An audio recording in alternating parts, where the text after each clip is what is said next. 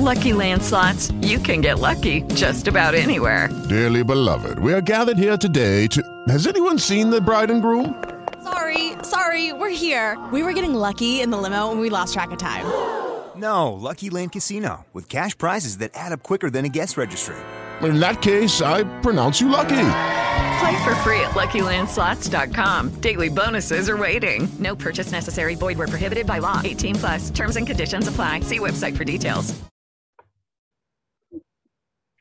Good morning, good evening, and good afternoon, whatever part of the world you are tuned in from. This is Funny Like a Clown podcast, November 16th, 2021. This is episode 131.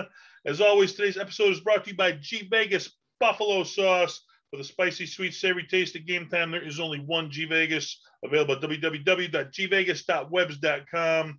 Get it shipped to your door. Go green, go fresh. We do comedy, and I've been telling you guys for a while about a movie I've been working on. So for a special treat today, I have writer, director, producer, actor, best known for his work with Smoking Bottle Entertainment, kicking out films like Space People 1 and 2, Revenge of the Animals, the Cartoon Man trilogy, and the musical Choirwood. Adam Griswold, welcome to the show. Hi, good to be here. Well, thank you for being on, and I usually start at the beginning, okay, because that's the best place to start, is the beginning of someone's career, but we're going to double back to the beginning, and we're going to start from a little bit further in your career. I met you early on in your career, and we did a couple of projects together. Then I approached you about a script I was working on, and called The World Needs a New Superhero, which we recently just completed, so I wanted to plug that first off. So when I first sent you over the script and you read it, what were your first impressions of the script? I think my first thought was that, like, well, this is, a lot to pull out, because I mean, I know I've had a lot of experience. I know you didn't have a lot of experience, producing this. It's like, wow, you have all these locations, all these people, and I know from doing it that it is hard to, get all that together. So I was like, well, I don't know. I wonder, are we going to do it, or is this going to get scaled back? And now that it's done, it's like, wow, yeah, we actually did it. We got every scene in there.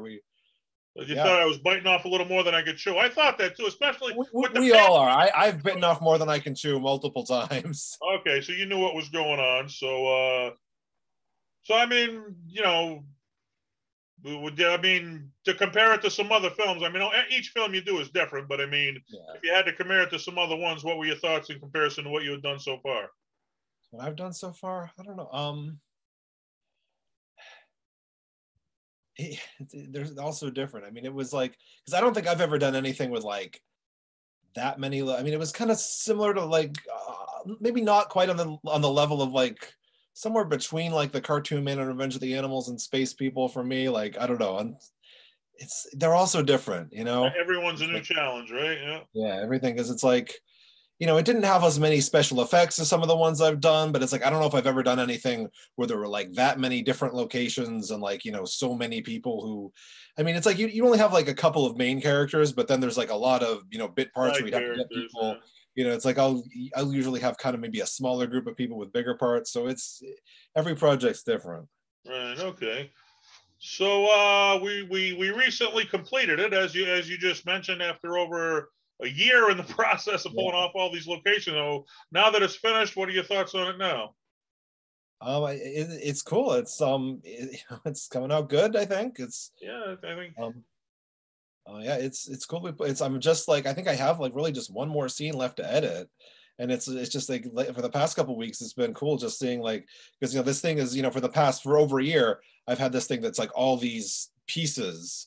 And now it's like finally I'm plugging in all the holes, and it's starting to actually flow together, and you're able to really see what the story is. And right, I noticed that too when you were sending over like broken scenes. It was kind of like tough to follow, but the more scenes that you put in there, it starts to get a flow, and it looks so now it's like So with everything, it should be very understandable, right? Yeah. Okay, so I mean, you've done them before, so I mean, I plan on doing like a local showing, and I know you've done some theater local showings. Well, how do those usually work out for you? It depends. Sometimes it's like, you try as best you can to get a date that works for everybody, and sometimes you get a big turnout, and then sometimes it's like you don't get as big a turnout just because, kind of like comedy. Okay. You try to do what works for people, but it's like people have stuff come up, and I've had a couple that, that were really good, where where a lot of people in the cast invited their friends, and we were able to have pretty good showings. So those are the nights you live for. Then you get through the rough nights where not many people show up, right? But so I know you've entered some of your films in local film festivals. What are some of the awards you've won and stuff doing film festivals? I've got the last several films I've finished have all been in festivals. It was like first, Revenge of the Animals was in kind of a small one in New Hampshire, and then like Space People was one that I think was in the most festivals. That was in like the Boston Science Fiction Film Festival, in Boston Comic Con, and then a few others. There was a festival in Southern California that's shown a few of my films, and they've given me a couple awards for like Best Ensemble for Space People 2 and Apocalypse Party. And then Lights, Camera, Terror was in a couple of festivals, and that won for Best Comedy at the Chaunashea Spring Shorts Festival. And Choirwood, the musical, that was in a couple. That was in another festival. Like coast to coast, but you're from New England to LA and California and everything, right? Yeah. Well, yeah, mostly just local festivals and ones in California so far. I think there was nothing in between. Maybe one in Miami that the first Space People was in, but yeah, we'll see what happens because. Okay, all right. So, I mean, I plan on putting The World Needs a New Superhero in some film festivals and having a local showing. So I'm kind of following the footsteps of what you've already done. So I just want to get your impressions. But all right. So I said we'll go back to the beginning now that we got that plug in and what we've been working on lately. But you're a graduate at Emerson College, okay? And you went there for what? Film directing or what was the? Well, just film production, I think. Film production. And I talked to you a little bit about it. You said that was kind of more about working on like major films than it was local ones, right? Yeah, to an extent. Yeah, it felt like, I mean, I was there from like 2006 through 2009, 2010, and they were kind of, their whole approach was very like, this is how to work in the Hollywood system, which I mean independent film at then was probably very different from how it was now. I think the technology for people without much of a budget to even make films was kind of just emerging, so they were kind of, it felt like they were a little behind where things were at that point. So yeah, it was kind of very much about how the whole Hollywood industry works more than anything independent. All right. So what inspired you to want to take that course in college? What made you want to take that? I was when I was in high school starting to look towards college, I was already starting to make films, just like, some of them would just be like but I mean, even before that, I just always would picture movies in my head. So once I got to the point where I was in high school and had the opportunity to make movies, like it would be like for like history class, they'd be like an assignment where you would, present your, do some research and then make a video about some topic. And then eventually I got a camera, and like in the summer breaks, my brother and my cousins would film stuff. We just kind of make up these silly stories as we went along, and I'd film them and then edit it together. And so it's something I've always been interested in my whole life. So from an early age, you found this was your passion. Once I was looking at college, it was like, obviously, this is what I want to do. Right. Now, I know, at least when I went to school, I don't know, the kids who put in the effort, those were the ones who got made fun of. I mean, did you ever catch any flack for being the guy who had to get like the biggest project done or anything? Or were the kids more appreciative of what you did, or did they give you in trouble? People generally were impressed. I'd kind of, I'd really kind of, because it would be like, whatever class, we'd show all the videos, and people would always be excited for mine because I'd, they'd be really funny, and I'd do all kinds of the extra effort in, right? Okay. Yeah, and so there were always only like a few people in any class who really kind of had that. The extra drive, right? So now, do you find that you still tap onto some of what you learned in there, or in those classes doing what you're doing now, the local, small budget films, or? Yeah. I mean, it's I think I learned from everything I do. It's like even like working on your film, it's nice. It was almost nice to have the opportunity to do something where you were taking care of putting the whole thing together, getting most of the people on locations, and it's like I can just kind of focus on filming and editing and just almost, so I can get better. It's easy for me to get better at that. So then when I go and do my own films, I learned from everything. I mean, I say that too. Each one you do, you learn something new on. Yeah, it's like I look back at stuff. Just like look back stuff from like a couple years ago, and it's like, well, I feel like I've grown since then. You're constantly growing in the business, right?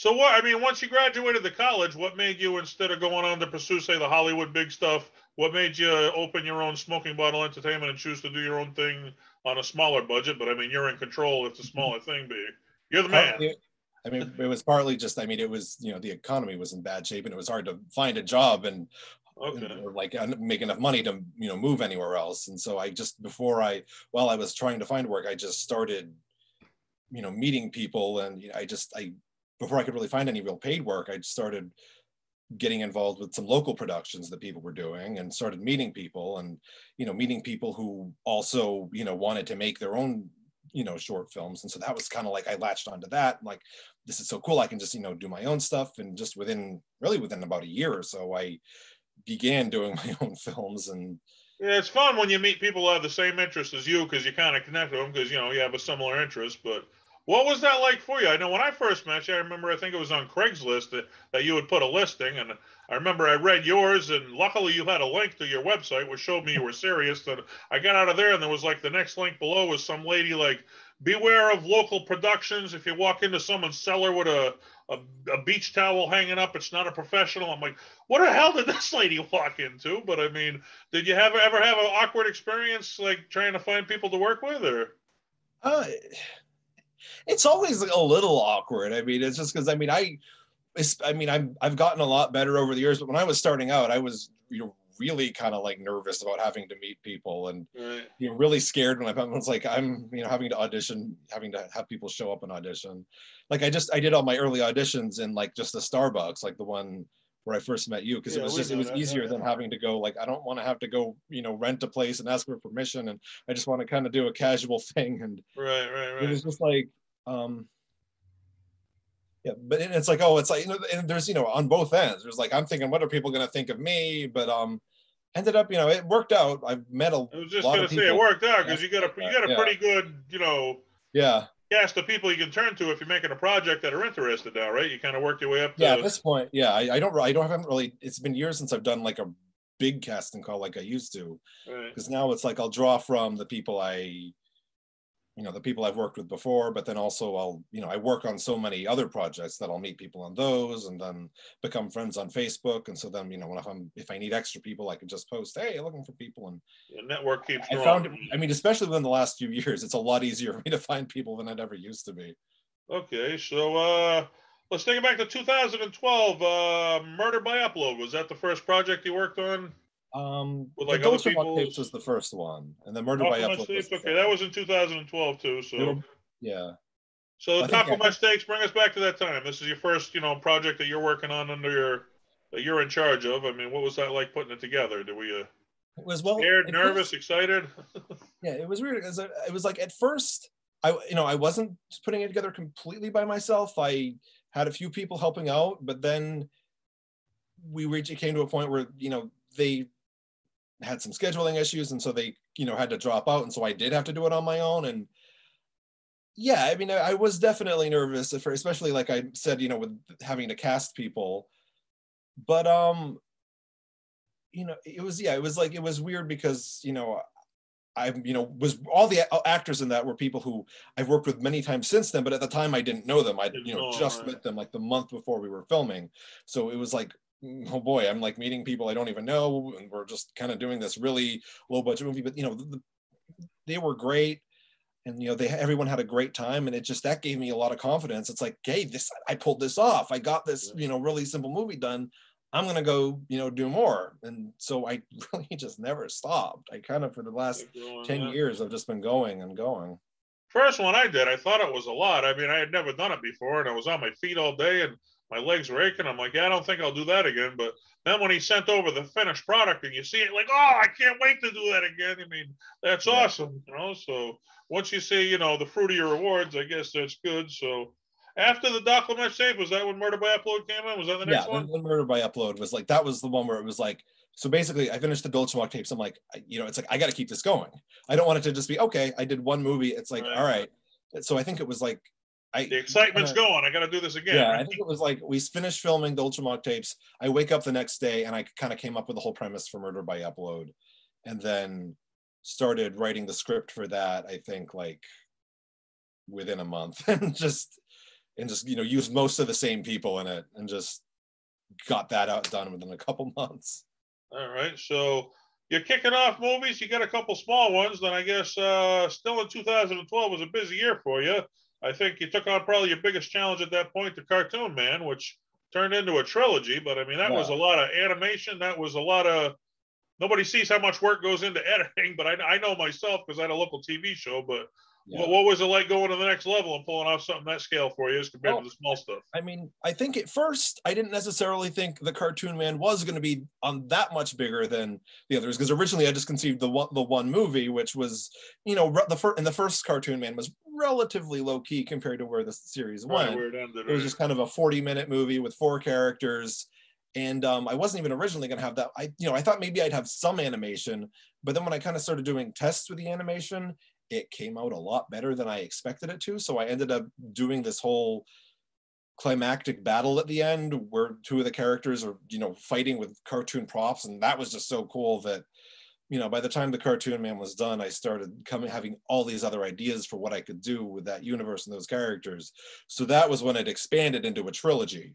Okay, so that's what inspired you, this, you know, the fun you were having pulling off stuff it was just, to make a second one. Okay, so it was the Cartoon Man, then we got Return of the Cartoon Man, which, I mean, there was more animation in that. It was still the same. Was it new people coming in on that, or? A few new people came in on that one. Okay, so, I mean, what was like that pulling off as compared to the first one where there was a lot more animation? Was it twice the time in editing, or, I mean? I mean, it took a lot of work in editing, definitely. Yeah. I mean, I was just enjoying it so much. It was just, you know, just finally, you know, after I'd, you know, been wanting to do films for years and finally being able to do these, you know, something on that level, and just, you know, to just, you know, so it was just, I would spend hours putting all those special effects in. And I mean, it was a lot of work, but I enjoyed it. It was a lot of enjoyment too. Yeah. All right. So then came the one in 2013 I mentioned, was Journey the Cartoon Man. I think that was where I played Oswald Shazikian, and I was one of the villains in the thing. The villain who gets built up throughout the first 2 films. We talk about the character. Talked about, right. Then I finally meet him in the third one. Came to being, and yeah, I guess, I mean, was that your goal, just to stop at a trilogy? Because, I mean, they had, like, you know, the Star Wars trilogy, the Back to the Future trilogy. I mean, yeah, it would have never occurred to do a 4th one where you just pretty much, that was the end of the story, the 3rd one? I mean, I pretty much, yeah, I basically mapped it out. Like, I mean, after I wrote, the first one was basically just written as a standalone movie, but left the door open for a lot of that, more than I could do. And then I planned out the 2nd and 3rd as basically, you know, completing the story arc. And I really liked the way this 3rd one ended. And so, I mean, I occasionally have vague ideas for where it could go, but it just felt like that was such a perfect ending for the whole thing that I've never really wanted to go beyond that. Yeah, sure. Tom Hanks said that about Forrest Gump. He said it was just such a perfect movie. He never considered making a Forrest Gump 2 because it would have just cheapened the first one. So, I mean, when you do when you know when it's done, when you feel it's done. It's like I've almost had the idea, and I don't know if I'd ever do this, but like to make a 4th Cartoon Man, but have it be like kind of tongue in cheek, that like there was no need for a 4th one, and it's just a whole thing is rehashing stuff from the previous one. Right.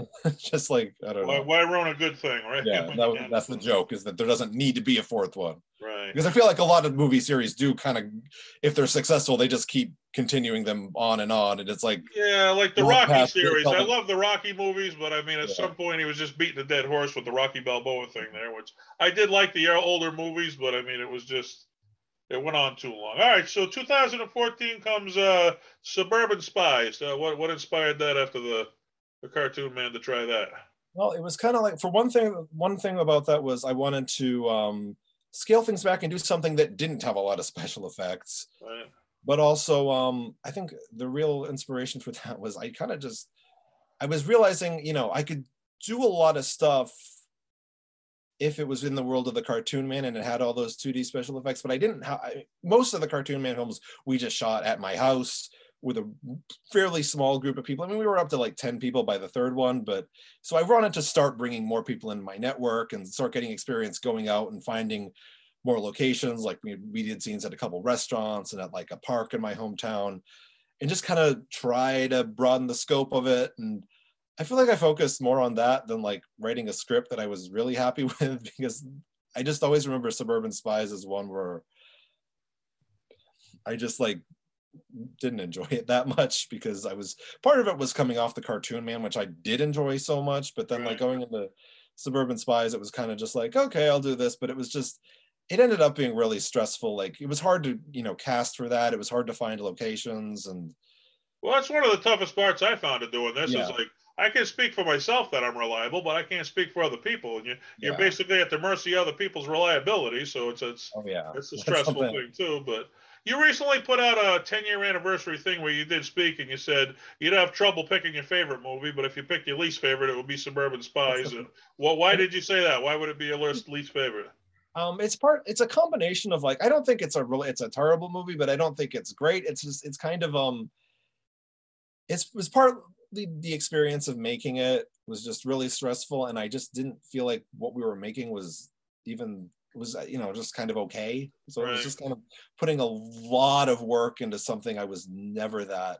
It wasn't elaborate like the Cartoon Man. It was kind of a step down after it was doing elaborate that. in its own way, but it felt like it was a script that I just really threw together. Like, it's like, oh, we'll do this scene. And so I think a lot of the scenes in it, the individual scenes in it, some of those are funny and are work, but it felt like it as a whole, as a movie, it never quite worked. And also like I feel like I kept having to scale it back too, because there were more characters in the first draft of the script that I just could not find people for. So I just, all right, figure out a way to write this character out, or okay, we don't have a location that's exactly like what I wanted, so I have to change. So I feel like I wound up taking so much out of it that it just reached a point where it took just away from the film. What was left wasn't what you had envisioned, right?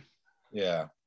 Well, I mean, George Lucas made Star Wars, and I think his next big project was Howard the Duck, which kind of flopped. There was nothing compared to Star Wars. So I mean, you have your good ones, you have your bad ones. I feel like though, like Suburban Spies is the only film I've done where I really feel like that about. Though it's like most of the others, you're pretty happy with, yeah. I'm more or less happy, or either I had good memories of making them, or I'm happy with something about the way they came out. All right, so we mentioned making low budget films. Basically, you make do with what you got. I mean, we're not out buying costumes for people. You ask people to dress as close as they can to what you envision. I mean, as far as props, you get some cheap props. We're not spending big money on this stuff. But I know you said you had got to the point where you had some money to spend on things. So in 2015, you put out Revenge of the Animals. So take us back to that. What was it like having some money to put into your movies to start? So, well, Revenge of the Animals, some money, but still very low budget. Right. So yeah, Revenge of the Animals was kind of like, trying to, again, take things a little bit further.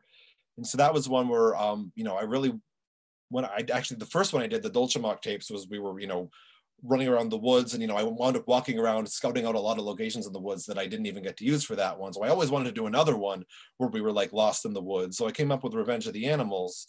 And so, yeah, for that one, I, spent some money. I was able to get like a better microphone to attach to my camera, because like sound is one of the things, that makes a huge difference. I mean, the camera I had just bought going into Suburban Spies, and I think, upgrading the equipment, made those films, big difference. Yeah, look and sound that much better than what came before.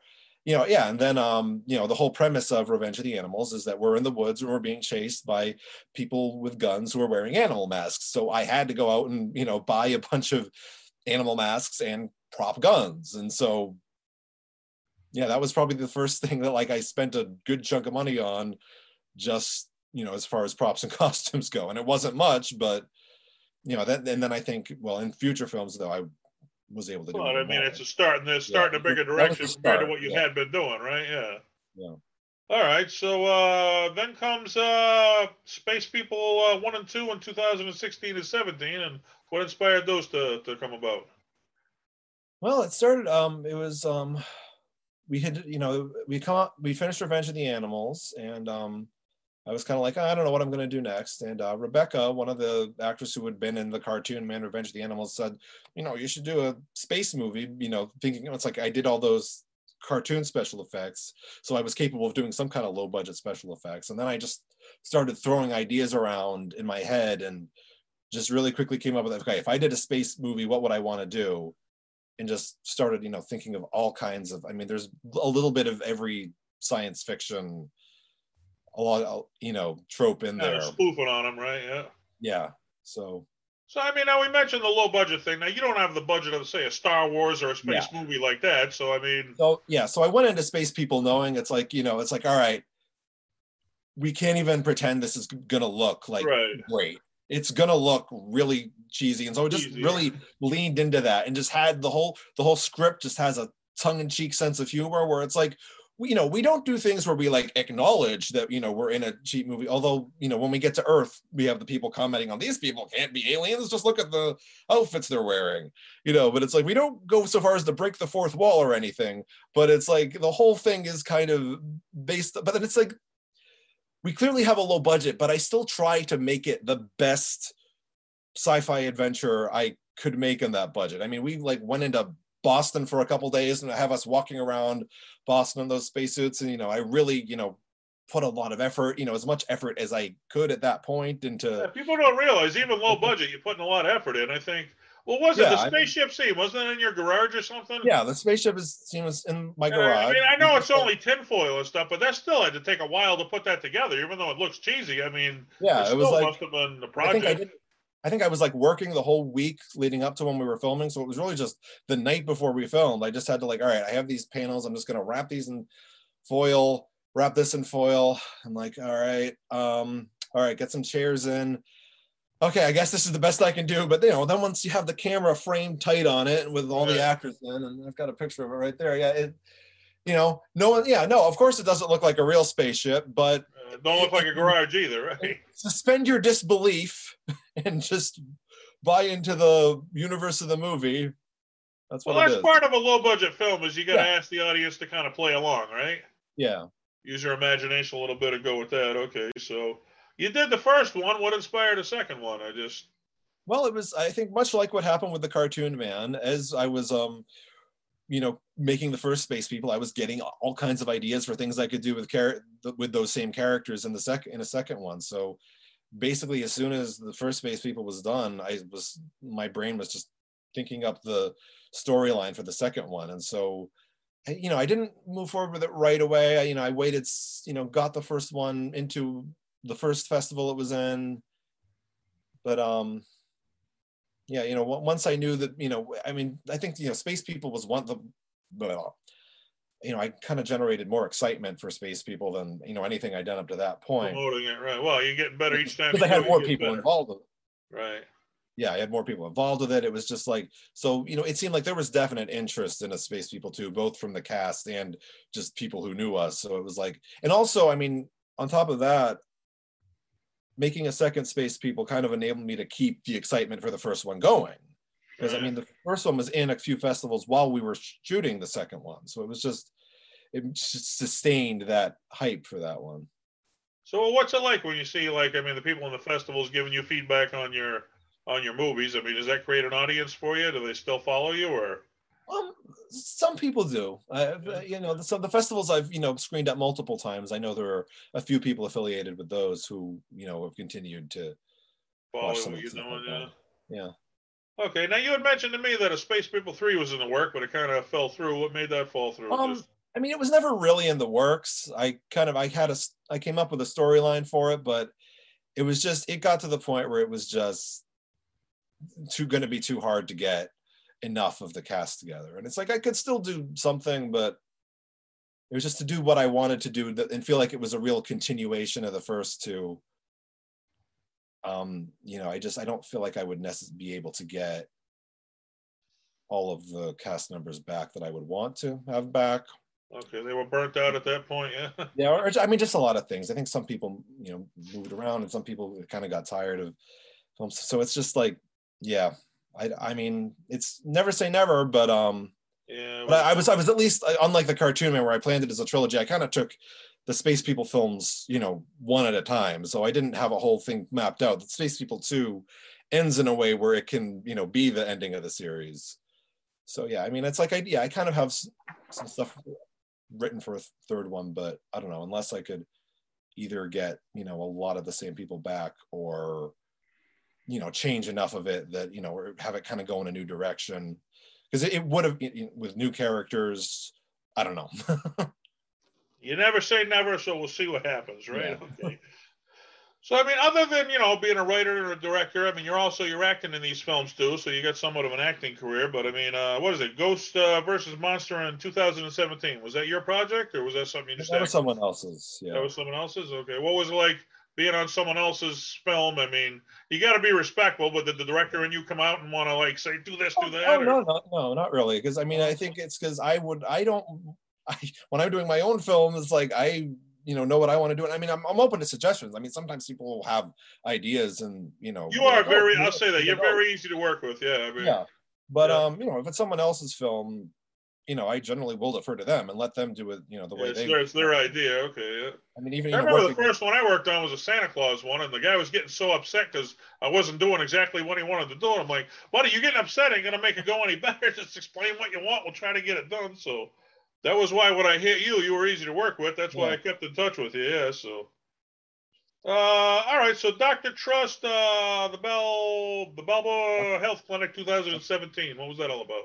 Well, that was someone else's film. That was Jonathan Olson, Rolling Shutter Productions, short film that he did about just have a bunch of wacky characters in a hospital, and I played the lead character, Dr. Truscott, in that. It was a role that was similar to a lot of other parts that I'd played before. So it was just kind of like, I got the script and it was just like, yep, this is something I know how to do. So I'm just kind of a doctor who talks to the camera a lot. And so how do you get in touch with these other people? How did you go about finding these other directors that are putting these films together? It's basically just all through networking. It's just I have this network of people who I've met, through, so I'll have a bunch of actors who will act in my films, and then they go and act in other films, and everybody, just meets each other, and so people will watch my films and see me and be like, oh, I want you to be in this, or can you help out, behind the scenes with that? Or it's just, yeah, everybody kind of just meets each other through. Everybody knows somebody. Okay. Yeah. Typo Squads, Words Can't Hurt You in 2019. What was that about? That was something I was really just kind of in the background of. That was Terry Killarney Trainer and Terry Trainer with Narrow Street Films. They did an adaptation, I think, of a book series by someone they knew. Stephen Lomer, I think, was his name. And they had a scene in a cafe. They needed a bunch of people to fill the background. They reached out to me, and a bunch of other people they knew. And so that's how it goes. It's people just reach out to people they know. And yeah. And you're in. Okay. Well, I know I'd heard of this before you would work. Find out you worked on it. So, I mean, this is one of the more popular online series in New England. Paragods, the TV series, which ran 2015 to 2019. So how did you get involved with that? Yeah, Paragods. Yeah. So it was a thing that, like, I met a lot of people through that, and a lot of people in New England have been involved with that. It was a 5-season web series by Sean Allen about EMTs and firefighters working at a fire station in New Hampshire. Basically, just like a mockumentary sitcom where it would follow people at work and also the relationships between characters. I became involved with that about midway through the second season. Mike Weiner was one of the actors who was in it and who had worked with me on Suburban Spies and Revenge of the Animals. There was a day when they needed some actors to play parts and needed help with crew. He reached out to me. I got involved. It was just one of those things where I got along with everybody. So I helped out, I think, with one more episode of season 2. And then, Sean Allen, the creator of Paragods, helped me out behind the scenes with Space People a little bit. And then when they started season 3 in 2016, I ended up, being upgraded to part of the main group. I was, both behind the scenes and in front of the camera. I played a character who was the, temporary chief of the fire department. I ended up writing some of the stuff for, my own character in some of the other scenes, and edited a few of the episodes. So was it good to see your work appreciated, that they wanted you to do more on a film like that? Yeah. It's I always love, being able to having stuff to do. It's if I good don't to be acknowledged. But I mean, yeah, you put in the work. It's nice to get the acknowledgement when you put the work in, right? So that was good. So I guess that probably is one of your biggest project I think you ever done was Quirewood, the musical. Which I mean, you mentioned that taking on my movie was so many scenes. It's a big project. I mean, that was a real big project. Yeah, what was that like pulling that off? Yeah, that was something that bigger than any we imagined going into it. But that was I guess it was as we were finishing Space People 2. Myself and, Hannah Heckman McKenna, Ribbon Girl Hart, and Brian Niedermeyer were the other core people involved with that. We all kind of had an interest in making a musical at different points, and it came up, they would be singing songs and be like, we should do a musical. And he had just the bare minimum of what we felt like we needed. I had the ability to make films, and then Brian was a composer who could write stuff, and Hannah was an award-winning actress, and Ribbon Girl was kind of organized everything in the early stages. So it's like, all right, we have the ability to do this, and so we just went into it, and it ended up taking 2.5 years to do, which we never anticipated. That was like, I think it was almost a year just getting the music done. We spent the whole summer, and I think we could have even spent longer on it. I think it would have gone differently if we'd known how long it was going to take. But just getting all the music recorded, and then filming it took like 6 months, because we only had really one location for that, but we had 20 something actors and a lot of just group scenes where we had to have all these people, and we'd have to be playing the songs back on set, and people would have to sing along to them. So, on these other projects, when you're the director, everything's in your control, what's in the final thing, but you had some musicians working on this where they were in charge of the music part, not you. So yeah, what was it like deferring to other people to... It's like, well, I don't have the ability to like come up with, music. I wrote lyrics, but it's like, I'm not really a musician. So, it was very nice to have them, so you started out with, Brian Niedermeyer was our initial guy, and then Renee Bergeron was initially one of our actors, but she ended up playing a big part in the music as well. Was that tough for you, though, not being in control of the whole, like, having to rely on other people as opposed to just relying on yourself? At times, especially after the fact. It was fine, up until it got to the point where we realized, oh, wow, this is actually going to take a really long time. It ended up taking, over a year just to get the music done after we finished, filming. And that was, there was a point where it was like, how much, I don't know. It was frustrating to have to wait for them to get that done and feeling there was nothing I could do. But sit there and wait, because there ain't much you can say. Yeah, right? It's like I'm used to, because like on Space People, I'd be used to like, all right, I do everything. It's like, all right, we start filming, boom, boom, boom. I'm constantly working. It was like Choirwood. Even from the beginning, because I have the producing team, it would be like I finished a draft of the script, then I have to wait for everybody to read it. It was always kind of felt like I was waiting, and then even the production of it, the filming of it. Oftentimes, I would finish editing everything we had, and then we'd have to wait like a week or two to film some more stuff. So it was and it's just me. I like to constantly be working if I have a film. Yeah, I'm like you. I like to go out. Like if I do it, I do it 100%, or I don't do it. But not everybody's like that. That's the tough part, right? All right. So currently, you just put out a I guess you did Apocalypse Party? Was that part of your short stories, or was that? No, that was a standalone. That was a standalone. Okay, so what was that like putting that out for you? That was well, I guess actually first, before that even, I did Lights Camera Terror, was a short film that I did during the wait for the music for Choirwood, and I had that was just a quick short film, shot it in one weekend, or actually 2 weekends actually, but most of it was in one weekend. Got it done really quickly, and so then after Choirwood, was finally finished after 2.5 years, we premiered it summer 2019. I kind of just wanted to do another, really quick short film that I could get done quickly, because I'd been almost a year since I'd filmed anything. So Apocalypse Party was what I came up with to do that.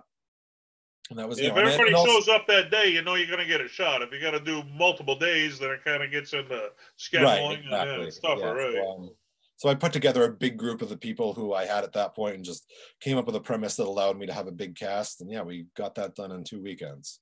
2 weekends. All right. So, let's see. Now, here's one. I'm a big fan of this one you put out, which you didn't even tell anybody, but A Face You Won't Forget. I'll set the... We were during the pandemic, and we couldn't be around anybody, and you want to talk about a genius way to figure out how to put out work without being around anybody, you hit it, but what made that idea come about for you?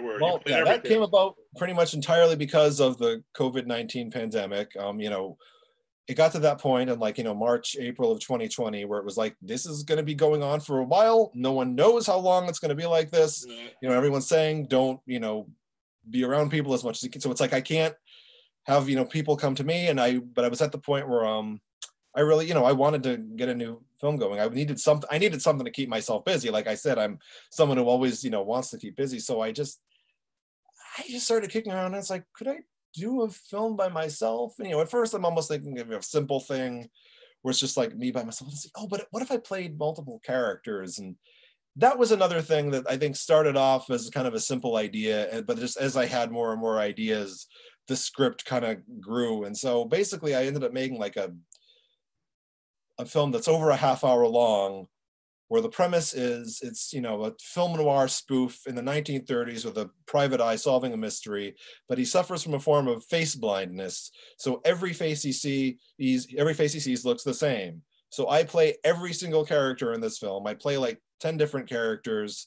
I do voices on the radio, and then there's photos of me. Everyone in this film is me. I shot the whole thing in my garage during, April and May of 2020, like right, during the weirdest part of the pandemic, right during the lockdown. Yeah. And yeah, and it was my way. It really just mostly my way of keeping myself occupied during that time. I feel like I wasn't even thinking, no, I don't even care if anybody else watches this, but making this is just giving me something to work on. Well, I do comedy, and I, stand-up comedy, and they say, if you want to get on TV, you can't go up there and say, hey, I went to the coffee shop. It's been done 1,000 times. They're looking for something different. And I mean, you really pulled off something different where, I mean, the cartoon man, it was your own version, but it kind of reminded me of Roger Rabbit, kind of where they did like, the animation in that. I mean, Quirewood kind of reminded me of One Flew Over the Cuckoo's Nest where it's been done, but I had never seen nothing like that done before. It was so different what you did to kind of make it stand out. When I said that was different, that stood out, that one to me. So for me, I mean, I thought that I'm a big fan of that one anyway, but did you enter that in some film festivals, or what did you ever do with that? I know I didn't. I mean, it was mostly because at that point, like all the festivals were just like online anyway, and online events, right? Yeah. And so I didn't have a lot of money at that point. And it was just kind of like the whole idea behind that was that I'm going to make this. I'm not even going to tell anybody about it. I'm just going to, make this by myself. And then when the whole thing's done, I'm just going to drop it on YouTube and on Facebook and be like, hey, here's what I've been doing for the last few months. So that's what I did. And I was like, and I'm like making it. I'm like, I don't even know if anybody's going to watch this, but no, a lot of people, a lot of people I know watch. You got a following now where people are going to watch your work. Whatever. Yeah, I've got enough of a small following. Seems like it's mostly, my family and the actors who were in my other films, and a few other people. That's where you start right there. Yep. But all right. So next game, 2020, Taskville: A Quest for Knowledge. Are you a big video game buff, or what made that come about? I mean, not a huge one. I mean, I have played games in the past. That was basically Taskville was like the next logical step from A Face You Won't Forget. So it was like we were still in the point where it's like we don't know how long this is going to last. I mean, I was as I was making the first film, and I was like, I don't know, I got to keep coming up with ideas because who knows how long this pandemic's going to go for and what the world is going to be like. Right. So it was like, all right, I don't want the next one to just be me. I want to be able to do something where I can have other people in it, but not necessarily have to have us all get together because I don't know if we're going to be able to do that. Right. So, I knew, we have the technology where anybody can like at least record themselves with their phone and then send something to me. Yeah.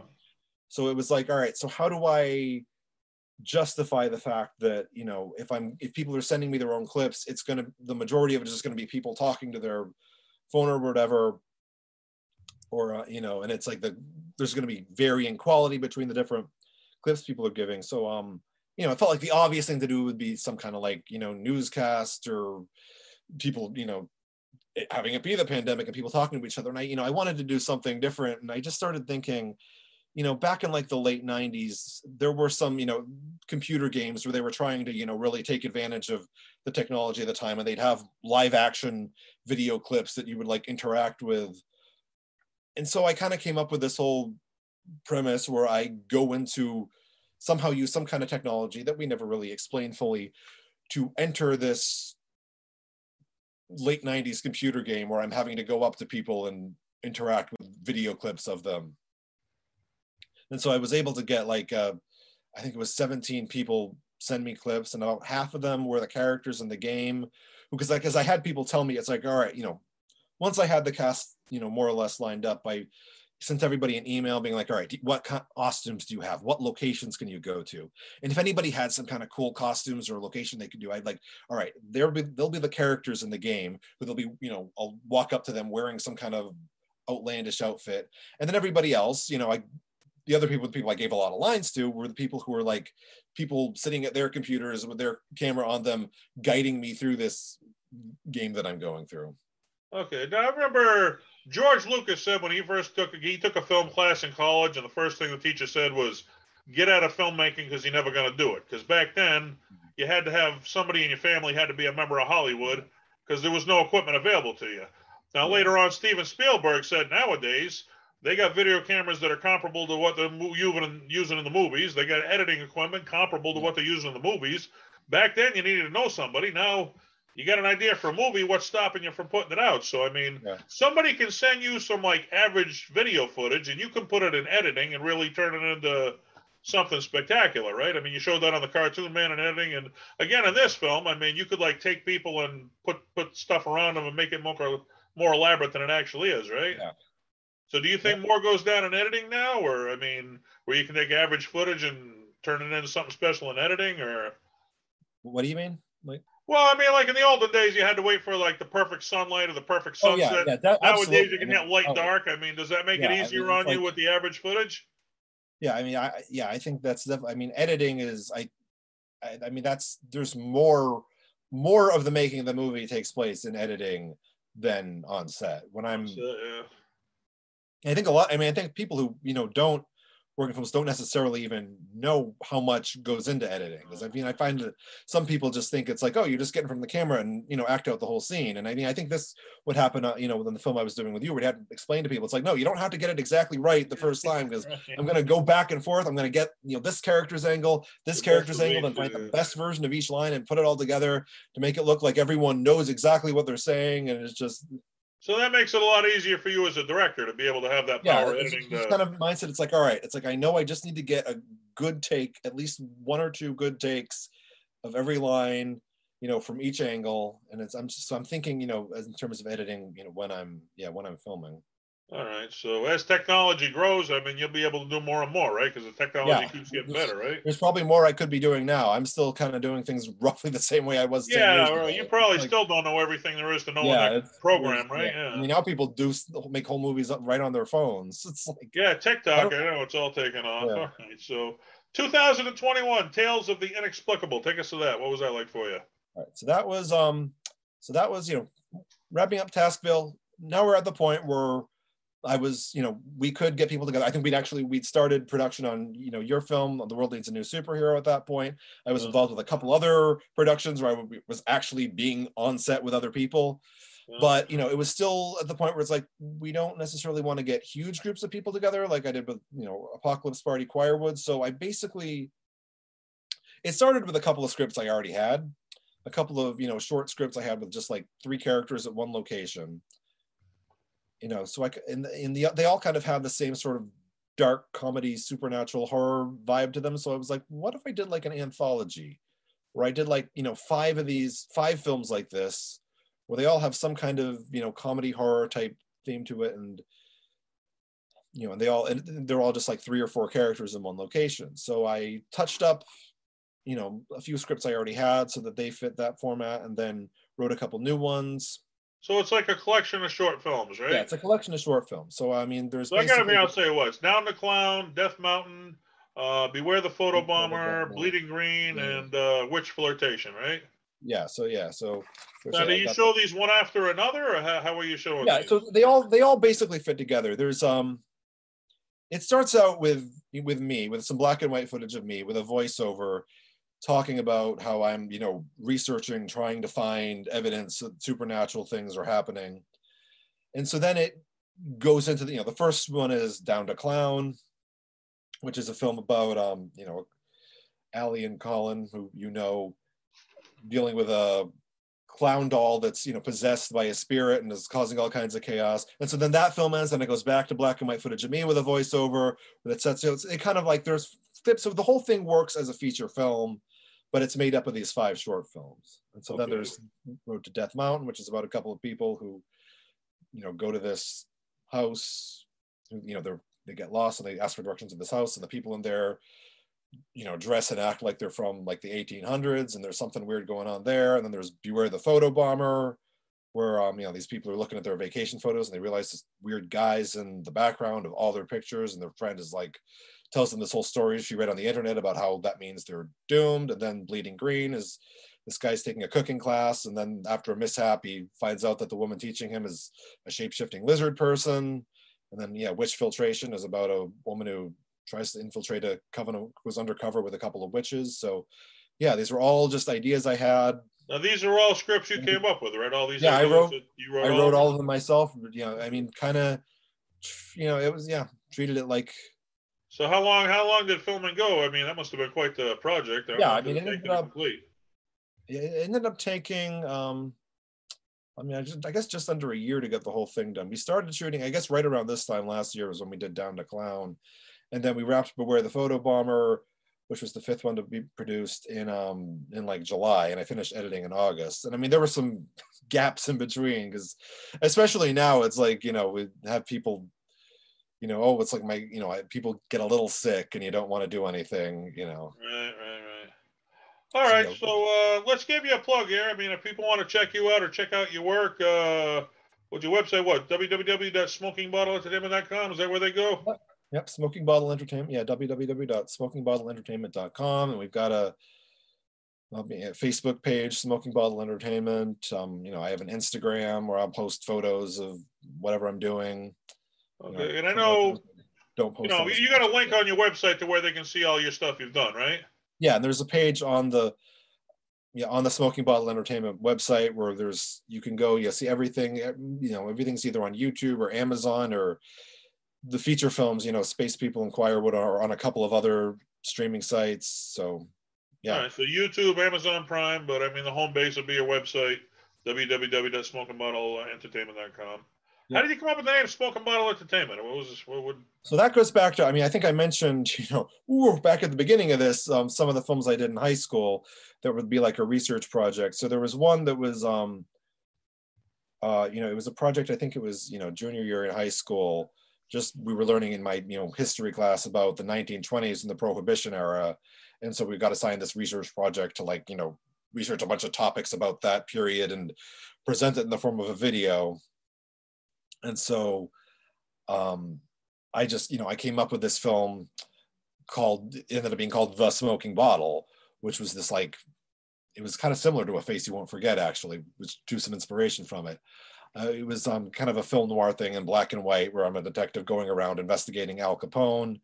And what kicks it off is, finding this empty beer bottle. And because it's the Prohibition, that's the smoking gun, it's the smoking bottle.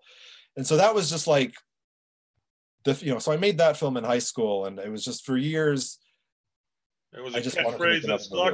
That was like, it wasn't, it's not great. If you go back and watch, I don't think that's up on YouTube anymore, but it's not, great by any means. It's just, it's very, it's memorable. For a video project made in 2005, it's, probably is what it is, right? But it was just, for a long time, it was like, I felt like I wasn't having the opportunity to make films like the ones I wanted to up until like 2011, 2012. And it was just, that was the one I looked back on for so many years. It's like, I want to do more like this, So when I was coming up with something, it was like, I wanted to name it. It's like, let's name it Smoking Bottle Entertainment after that film. Stuck ever since. All right. Yeah. So take us to, you're a director, you have your own style, but I mean, obviously, everybody's seen movies. I mean, is there a director out there, like a mainstream director, that you look at and say, wow, I really admire his work? I don't know. It's hard. Like a Scorsese or something like that, or I don't know. When I was starting out, it was like, starting out, I think I was almost more influenced by like animated films than live action films. And people have said, literally with Cartoon Man, but people have said like my films were like live action cartoons, because I think it was watching like, Disney and Pixar films was where I kind of got my sense of rhythm and timing initially. But nowadays it's just, I feel like I'm watching movies and TV shows constantly. And I feel like to some extent I kind of absorb everything I'm watching and then just all kind of come. Put it in the blender and it'll mix it up. I'll be watching something. I'm like, oh, this kind of is. This is influenced by this thing, which I know I was watching right around the time I wrote that. And it's like sometimes I don't even realize when I'm being influenced by something. I think you mentioned that in Toy Stories that inspired you. Toy Story movie inspired you for the jetpack scene or something you did in the cartoon, man. Oh yeah. I mean, I watched like Toy Story 1 and 2 so many times when I was like 8, 9, 10, 11, 12, 13 years old. So they really just kind of got embedded in my stuck in your head. I can show you there are scenes in every movie where I will just say a line the way that Woody or Buzz said something and I didn't even mean to it. It's just that's like. So those are the movies that stuck in your head. I just watched them that much at a very impressionable age. So. Okay. So what are some of your favorite movies of all time? Mainstream movies. Give us your top 3 favorite movies of all time. Oh, it's such a hard.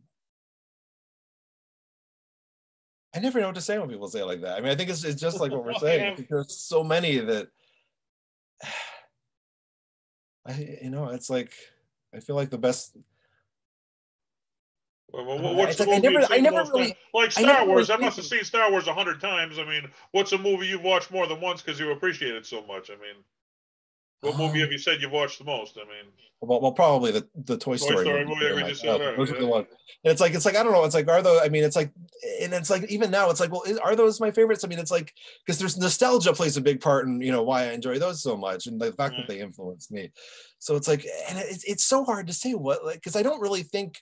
I'm not someone who watches something and it's like I file away. That is one of my favorite movies. It's like I'll be like I like this or I like that, and they're all your babies for a different reason. Each one has something special about it. It's like I mean if you go and talk about like the specific films, if I go through if you went beat by beat through any of the films, I could be like, oh, okay, well this scene was inspired by this thing, and it's like, but I don't even necessarily think of it's. I have to really dive in deep and like. All right, think about it. Okay. I feel like I always give vague, dodgy answers when people ask me what my favorite movies are. Well, you're being honest. I mean, yeah. It's not something I think about. It's You appreciate something out of everything. All right. Yeah. They say if you do what you love to do, you never work a day in your life, okay? You're doing what you love to do. So to you, it's not even work, it's passion. But I mean, you've been going straight out. I think you just had your 10-year anniversary. Have you ever gotten burnt out on it and thought, hey, I need to take a break or? A couple times, I kind of, because I mean, going back, I said, Suburban Spies was like, more stressful, and I, didn't really like the film I was making that much. I can remember working on that, thinking I might need a break after this because I don't know if I'm enjoying this anymore. Yeah. But then, I ended up having this. I think I wrote the script for Revenge of the Animals. I think before we had shot most of Suburban Spies. So I already had that script, and I, mentioned that to some people, and they, liked it. I'm like, all right, I'll do one more. I'll do this film. I'll do Revenge of the Animals, and then after that, we'll see. But then I ended up enjoying Revenge of the Animals so much that once that was done, I wanted to do something else, and then rolled right into Space People. Rekindled the fire. Yeah, and then I think again it was similar, when we did. Quirewood, and that just was taking so long to get done. It was just kind of like that was so exhausting. But then I did Lights Camera Terror and got that done so fast. And I mean, I feel like since then I've kind of just been doing shorter films to keep busy. There's a part of me that I don't know, there's a part of me that simultaneously feels like I need a break, and then another part of me that just wants to do something. You don't want to stop. Yeah, you want to, but it occupies your mind, gives you something to do, and you're doing what you love. Yeah, all right. So we talked about how you got started. We talked about what you've done. Short of Hollywood knocking on your door, what's in the future for Adam Griswold and Smoking Bottle Entertainment? What's in the future?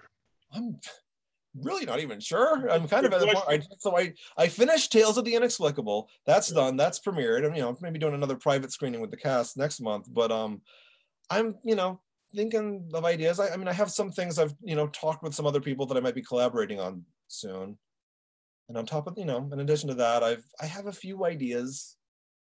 But I'm not, I don't totally sure I'm committed on a I don't. Sometimes I'll be doing an interview like this, and I'll have something lined up, that's filming in a few months. But right now, no big idea right now. Whatever happens, happens. Yeah.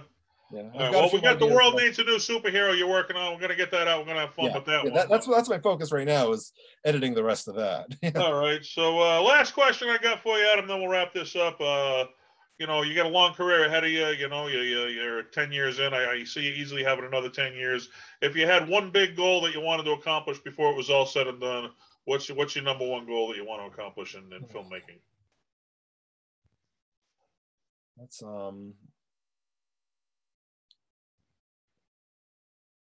good question.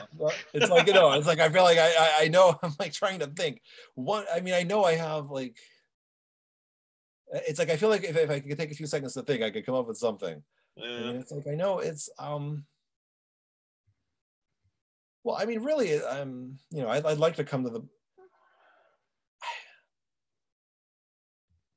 I would really like to get to the point where, well, number one, I don't even know if it's possible, but to be able to make a living doing this, because right now, I'm not making any money for filmmaking, and nobody who is involved in my films, is able to make any money. And if we could find a way that we all, could make a living doing this, that would be great. To be able to, whether it's to, be able to find people who can, fund it, give me a budget to make something, that would be not have to have a regular job on the side, just do what you love. Like that. And if it's even possible, because I know so many people. I've heard that in comedy 1,000 times. Like, just do comedy. I don't have to be a big time comedian, but just get paid to do it and not have to work. I mean, and it's that, and like, really just, the ability to have more money. Because I'd love to be able to do things where it's like we fly out to some other part of the country and film stuff if there was a justifiable reason why we couldn't just do something in New England, and just to be able to keep